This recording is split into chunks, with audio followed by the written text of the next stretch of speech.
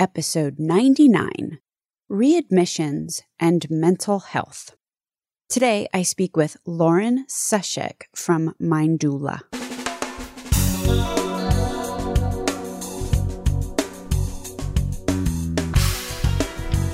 American healthcare entrepreneurs and executives you want to know. Talking. Relentlessly seeking value. When attempting to reduce readmissions, mental illness is going to come up.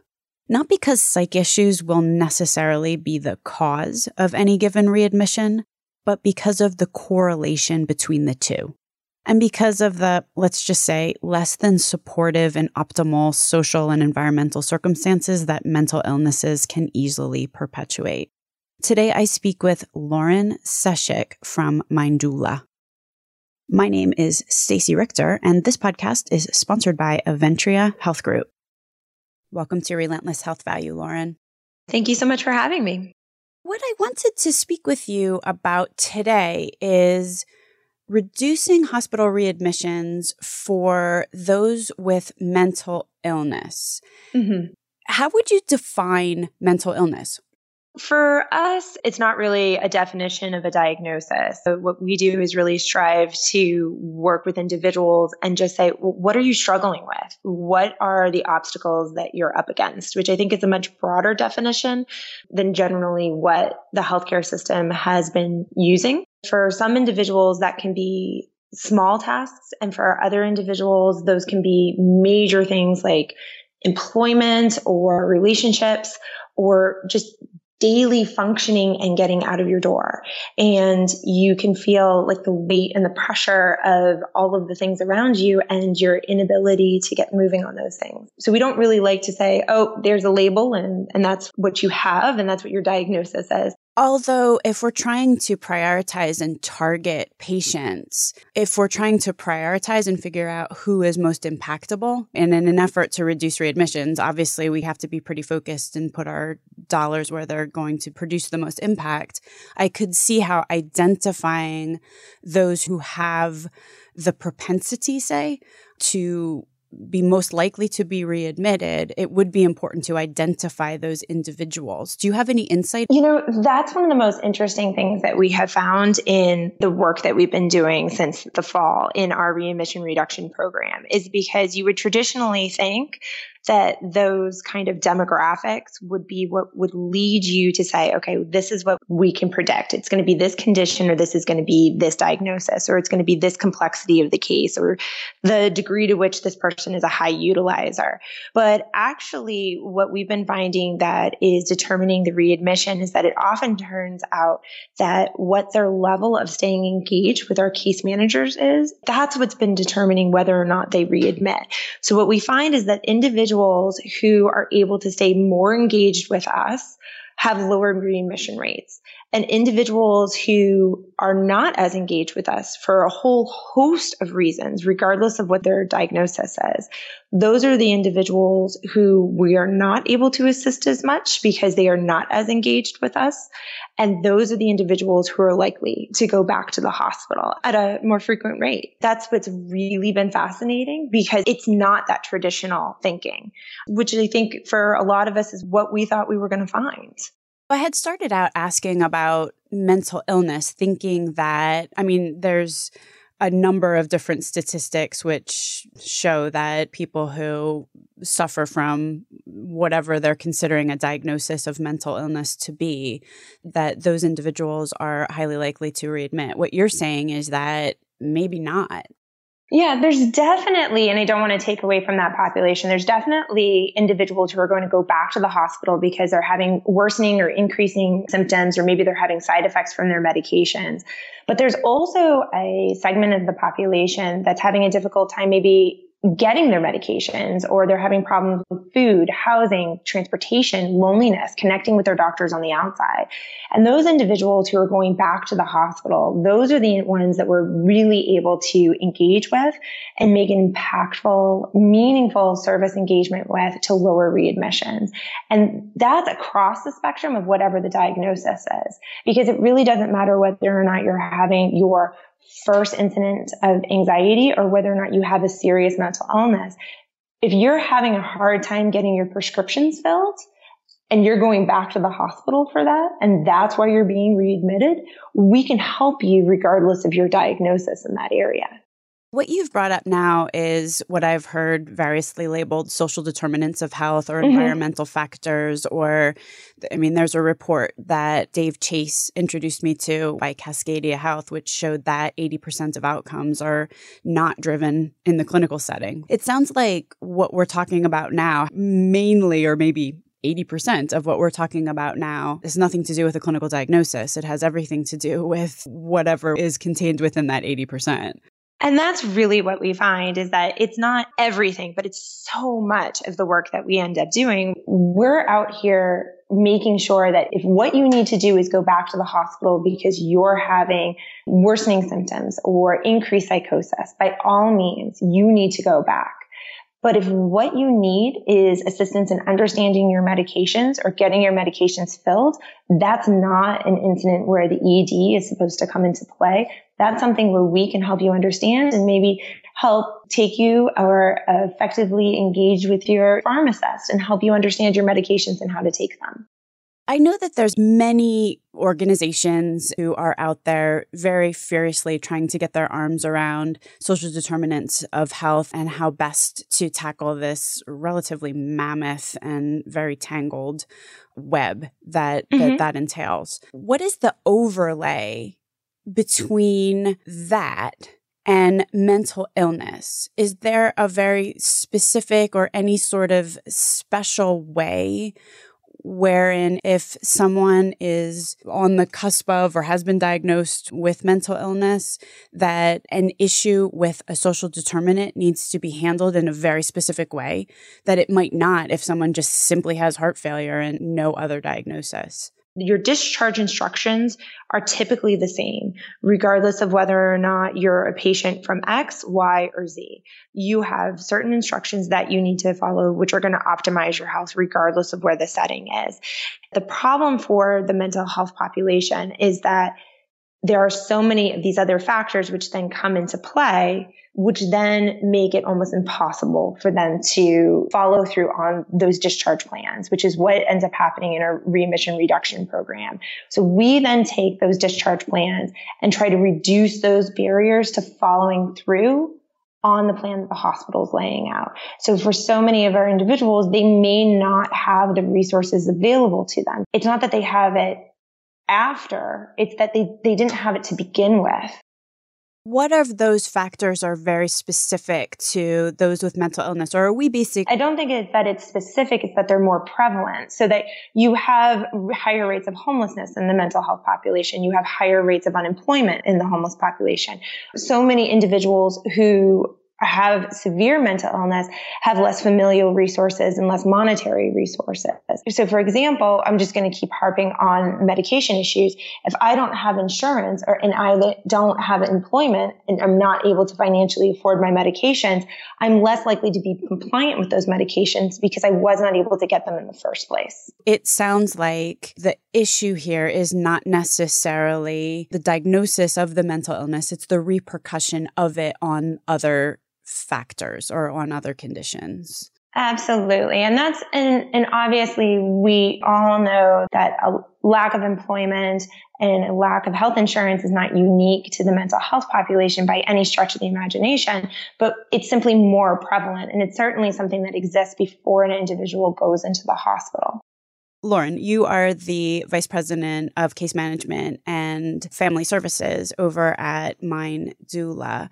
And correct me if I'm wrong, you started out with case managers, primarily focused on the mental health patient population, then also are beginning to add technology components to what you're doing.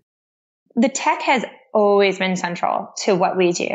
And I feel like it's really at the heart and what has allowed us to expand. So case management is nothing new. Case management's been around forever. I think how we deliver case management is kind of what's radically different.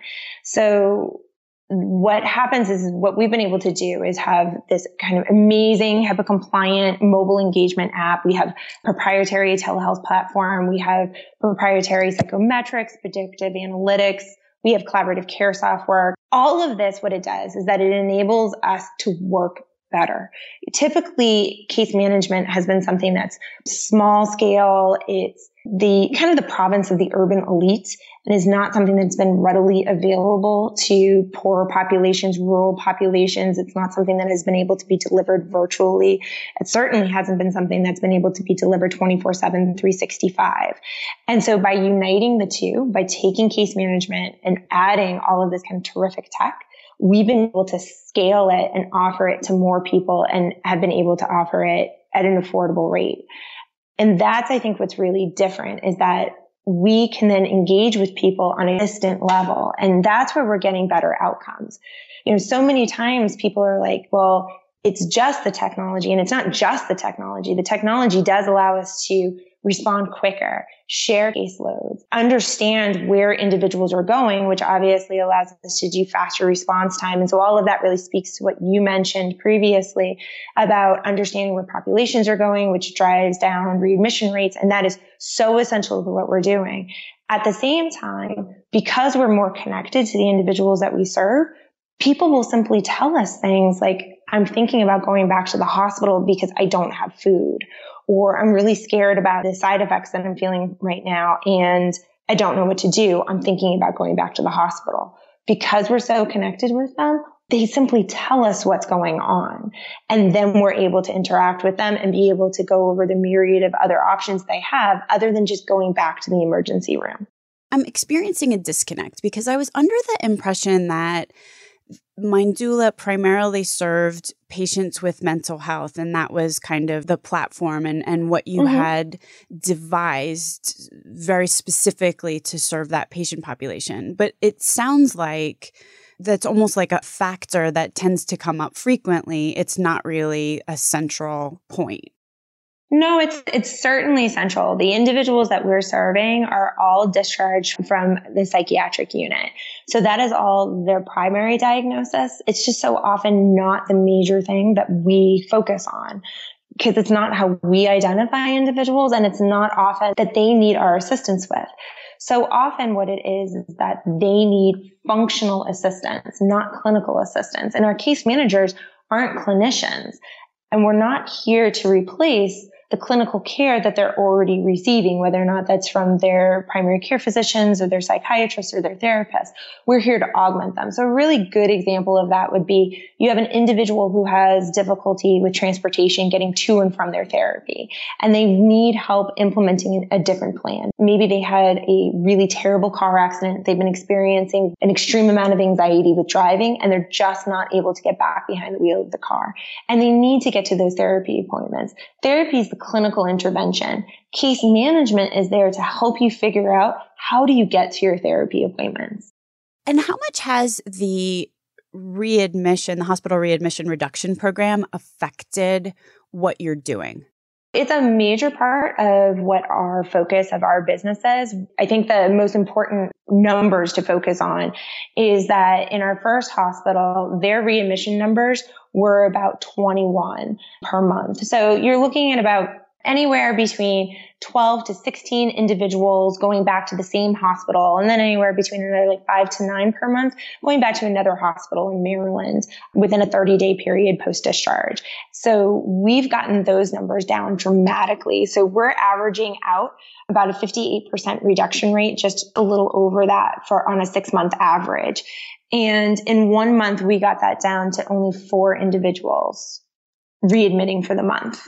So, I mean, that's a major decrease from 21 individuals down to 4 for 1 month. Yeah, absolutely. So educate me on something. As far as I know, and I'm not saying that I'm an expert on this, the hospital readmission reduction program is primarily focused on clinical conditions like heart attacks, heart failure, pneumonia. So if these patients are being discharged from a psychiatric ward, what is, and pardon me, I have an economics degree, so I'm just immediately I'm going to go there. What's the financial incentive? Oh, no, absolutely. So in Maryland, all hospitals are penalized under an all-cause penalty framework. So this is referred to as an ARR. It's an admission reduction revenue arrangement. So what ends up happening is that our readmission reduction program, it helps individuals by really driving down the cost, because hospitals are penalized across the board for any readmission within the 30 days. So any unnecessary readmissions are going to drive up costs for hospitals, and particularly hospitals that have a bonus incentive. That is really going to be a major determiner about whether or not they may be in the red or they're going to be in the black that year. And when you talk to hospitals and you really get to look at how many of these ED admissions, particularly for psych individuals, and you see how often these are unnecessary readmissions, you're really looking at the rates. You see so many of these fall into that category. So for example, we have some individuals who had admitted to us that they're going back to the hospital because their families need respite from them, not because they actually need care, but because their families genuinely need a break. And that's how they see the ED, so that they've been, quite frankly, coached to say certain things so that they get an admission, with the average hospital admission being about 4 to 5 days. Their families would be able to have that break. That's not what the hospital wants to be paying for. And unfortunately, without families having the available resources to them and the knowledge of the other options that they could have, the hospital's on the hook, quote unquote, for paying for that. And that's how we drive down costs for the hospital, by intervening before the individual goes there to make them aware of alternatives so that the hospital doesn't have to pay for that unnecessary readmission. What's an alternative? Depending upon what the individual situation is, there are other respite options available. There are actually respite beds available depending upon what an individual's insurance may be. There are crisis centers available. So we may look at what that individual's particular situation is and see what's available to them based upon their insurance or even lack of insurance. Sometimes individuals have other options even based upon not having insurance or being on Medicare or Medicaid. And so we take a look at that and see what's available to them.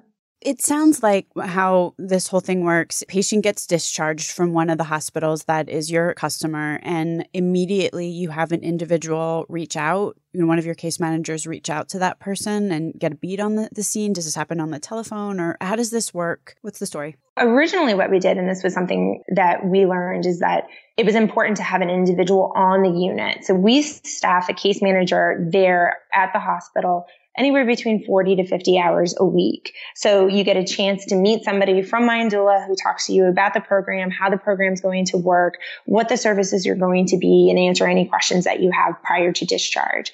And then you get to determine how you want contact to be made within 24 hours. Some people want contact immediately upon leaving the hospital, and other people are like, please just let me go home, get settled in with my family, and I'd like a call the following day.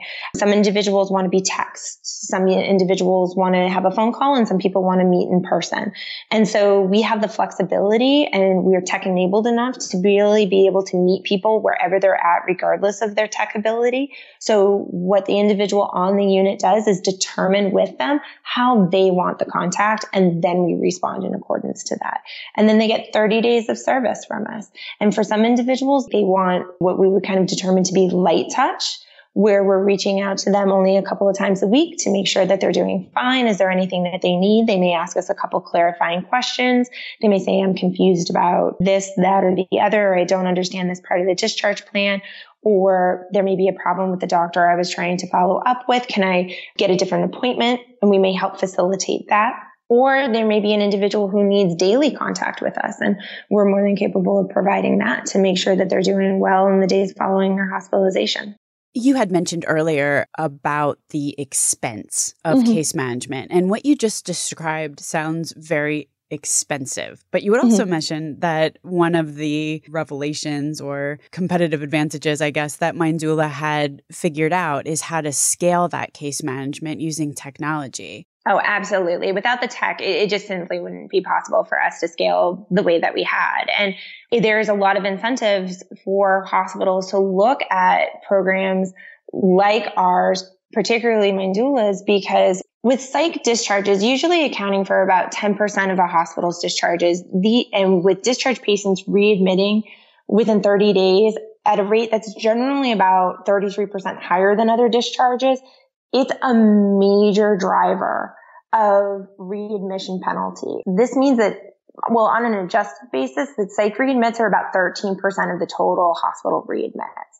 So since we have been able to deliver with our tech platform readmission reductions that sometimes for one of our months as high as 80%, hospitals really have an incentive to pay for like a Mindula readmission reduction program because we're going to be able to deliver meaningful cost reduction to the hospital. How are you scaling with tech?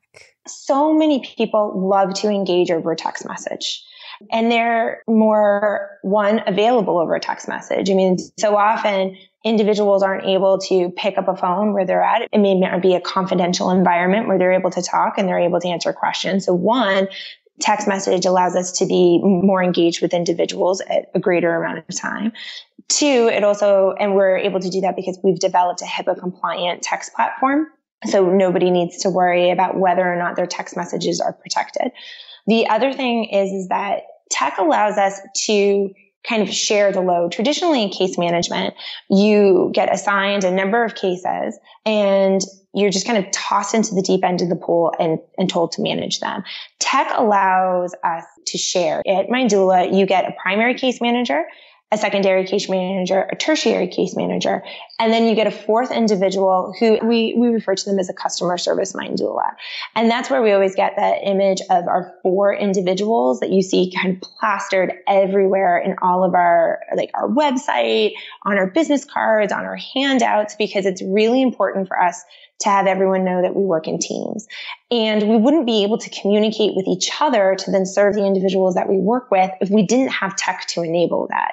And we had to stop everything that we were doing to call each other, to be able to review everyone that we were working with. We simply wouldn't be able to serve a higher volume of individuals. The tech allows us to do that seamlessly, efficiently, quickly. I mean, this is what allows us to figure out who's closest to a hospital if we need to respond quickly. This is what allows us to be able to move schedules around so that we can cover somebody at 3:00 in the morning to make sure that if somebody's going to be calling our 1-800 number, that phone always gets answered and nobody has to wait to talk to someone. I know that recently Mindula completed an acquisition of Carrot Hand. Oh, yes. Who I had interviewed actually earlier. And Carrot Hand specialty is predictive analytics. Like, how are you incorporating that into what you're doing? Oh, we're so excited about the Carrot Hand acquisition. So they're now like a wholly owned subsidiary of Mindula Health. And you're exactly right. They have this proprietary software tool with these survey questions, never more than 15, always able to be administered in 3 minutes or less by non-clinical staff. And they use psychometrics and algorithms that enable whomever the non-medical entity is. So whether or not that's a case manager, whether or not that is a family member, whether or not that's a CNA, or whether or not that's like a peer support specialist, that individual is able to help predict hospitalization risk and be proactive about addressing the risk. And so clearly what we're most excited about is that it's not just another way for us to be proactive in identifying people who are likely to readmit and get out in front of a potential readmission so that we can really expand what our level of engagement is, but that this is a reliable tool that non-medical staff can use. So often there are assessments out there, they rely on the clinical staff, which is, again, not something that we're trying to replicate or replace. This is something that our staff can do there with the individual, and we can then relay that to clinical staff so that we're providing valuable information back to the entities that already exist. So that if we do have an individual who's in the ED who does need to be readmitted, we're giving them the best information that we can possibly give them. The Carrot Hand interview, which I just looked up, is episode 85. I did also recently interview Monique Batt of Healthify, episode 79. And their whole specialty, actually they are in Maryland as well, is identifying the best services in order to help those in need of such. In other words, if someone needs a food bank, what's the best food bank in their area? Or if someone needs help getting with transportation, for example, who can they call? Mm-hmm. It sounds like what your case managers are doing is hooking individuals up with services such as that. How are they figuring out which are the best in any given area? We actually have an individual who's on staff who makes sure that we are constantly being exposed to services in the community. So we work relentlessly, no pun intended, to make sure that we're always reaching out and understanding what service providers exist in the area. We meet with them, we go to them, we do in-services to make sure that we're consistently expanding our knowledge of what exists in the community and what the individuals that we serve can avail themselves of. So I think that that's something that we have to constantly stay on target about to make sure that we know what's out there. Clearly, Health Advise work is important. And what we want to make sure that we do is not just make sure that somebody's aware of it, but if they need assistance in linking to a service. So if you actually need assistance in making an appointment, a case manager can make that appointment with you. If you need help in setting up transportation, we will actually set up that transportation for you. If you need help in rescheduling an appointment or making a decision between whether or not like this may be best for you or this best for you, we can go over kind of the pros and cons with you. Because I think so often information is just too much for people when you've come out of the hospital. You really need somebody to kind of hold your hand and shepherd you through decisions. And that's one of the things that we're able to do for individuals. Where can people find more information about Minddoula should they be interested, Lauren? Oh, they can go to minddoula.com. If anybody's come from a hospital system, payer, any potential enterprise partner, they should definitely click on our For Enterprise section. You can also call our toll-free number at 888-879-9786 or email us at info@minddoula.com. And if anybody's emailing me personally, you can reach out to me at lauren@minddoula.com. I thank you so much for being on the program. Thank you for having me. Links to everything discussed on the program today can be found at relentlesshealthvalue.com. If you visit the website, relentlesshealthvalue.com, you will also find a complete listing of all of the shows that we have published thus far with leading entrepreneurs and executives in the healthcare space today. Another cool feature is, you can subscribe to the show so that every week the episode is automatically sent to you, so you don't have to remember to go to the website to download it. Thanks so much for listening.